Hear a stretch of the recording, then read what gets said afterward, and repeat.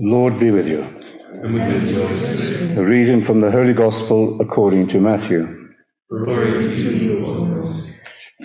Jesus exclaimed, I bless you, Father, Lord of heaven and of earth, for hiding these things from the learned and the clever and revealing them to mere children. Yes, Father, for that is what it pleased you to do. Everything has been entrusted to me by my Father, and no one knows the Son except the Father, just as no one knows the Father except the Son, and those to whom the Son chooses to reveal him. Come to me, all you who labor and are overburdened, and I will give you rest. Shoulder my yoke and learn from me, for I am gentle and humble in heart, and you will find rest for your souls. Yes, my yoke is easy and my burden light. This is the Gospel of the Lord.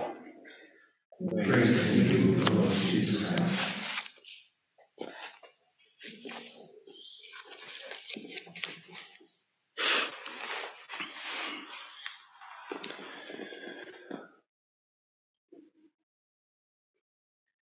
There was a famous Indian sage called Ramakrishna in the 19th century who was very ecstatic and would,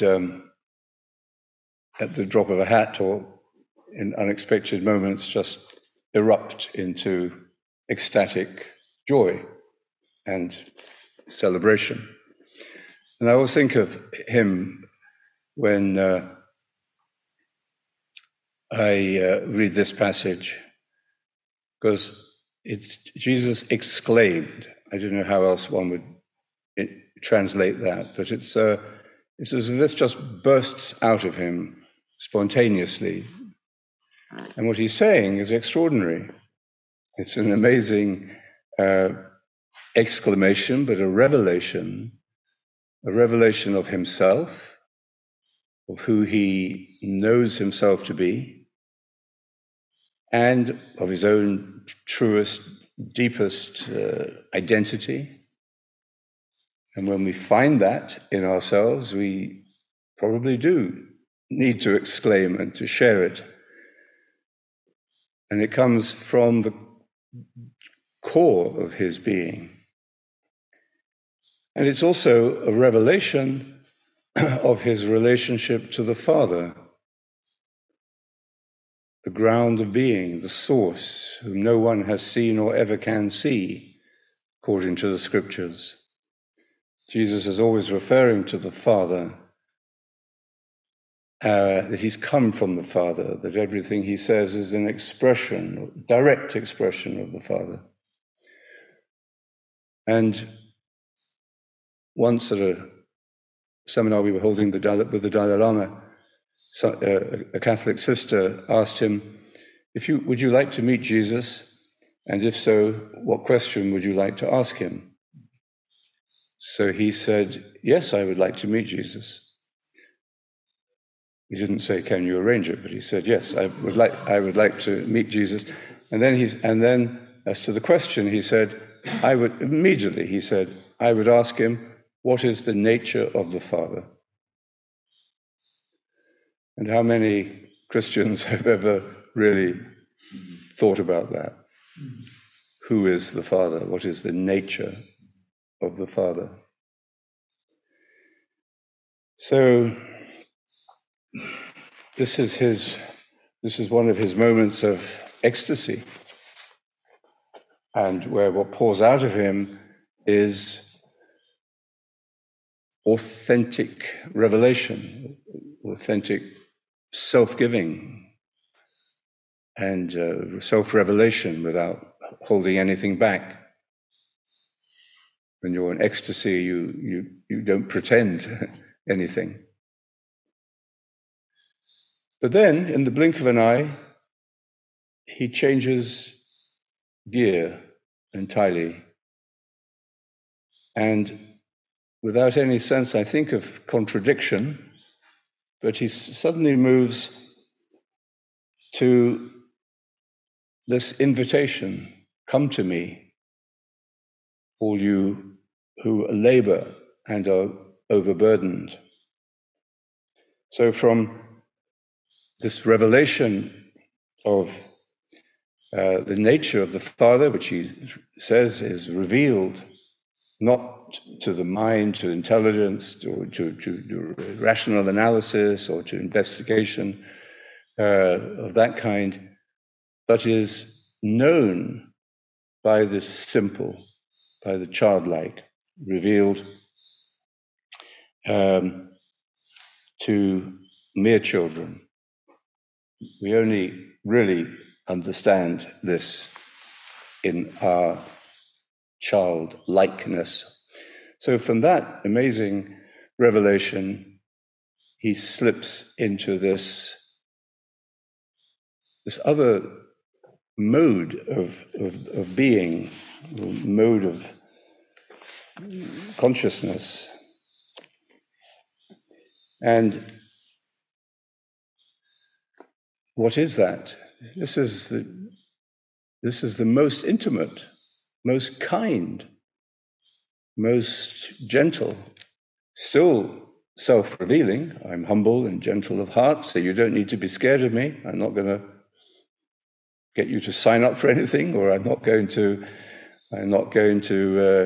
take away your freedom, or I'm not going to try to control you, possess you, or so you don't have to worry about that. But come to me when you are tired, when you feel life is burdening you too much, and I will give you rest. Somebody said on the retreat that when they arrived, they were feeling quite tired, exhausted, through work and whatever. So we need rest, have a break, we need relaxation, we need to stretch. But this word rest here, I think, means more than that. It means finding that place of stillness and equipoise, of dynamic equilibrium, that point of stillness where we are energized by being itself, by the Father itself, himself. And so this invitation is, just come to me as you are, stressed, anxious, doubtful, divided, unstable, imperfect. Just come to me as you are. If you want, this is a gift that's being offered. Small gift, small act of human kindness. But maybe we're not ready, maybe we're frightened, maybe we don't trust, maybe we don't know what it means, maybe, no, I'll just, take a vacation instead. But then there is the authenticity of this. It's not just come and relax for a while. He says, shoulder my yoke and learn from me. To learn, of course, is to be capable of change, of opening ourselves to the possibility of change. So what is a yoke? If you look up the dictionary, many of the definitions of yoke are not very attractive. The yoke of slavery or the yoke of oppression. But the root meaning of the word yoke is union.